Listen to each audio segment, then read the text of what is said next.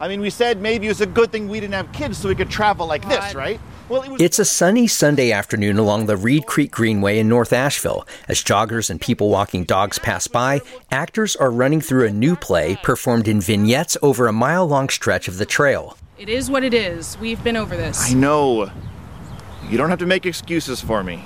Something I Cared About is the first in what the Magnetic Theater's leaders are hoping will become a Walking with Magnetic series of outdoor shows. This is just the latest in a string of inventive pivots for a company built on original shows inside its home theater in the River Arts District. We realized that we want to produce a season in 2021.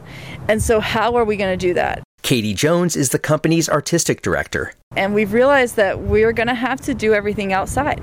And that we wanted to find not just the kind of shows that you would see inside, only put them outside, but shows that are fitted to outdoor spaces. Early in the pandemic, the company video streamed theater, but then committed to live outdoor shows in front of in-person audiences. It started with sketch comedy in the parking lot of a Nashville realtor. Magnetic then produced weekly shows in the summer and fall on the small stage at Smoky Park Supper Club.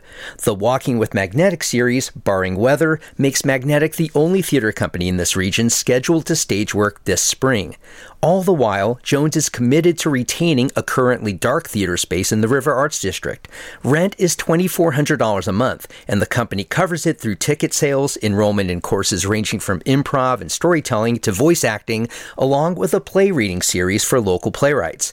Magnetic has also received about 350 submissions for a one-act play festival it's planning for June.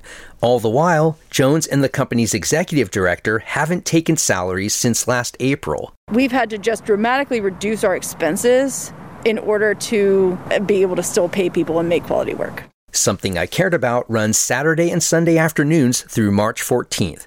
I'm Matt Peiken, BPR News.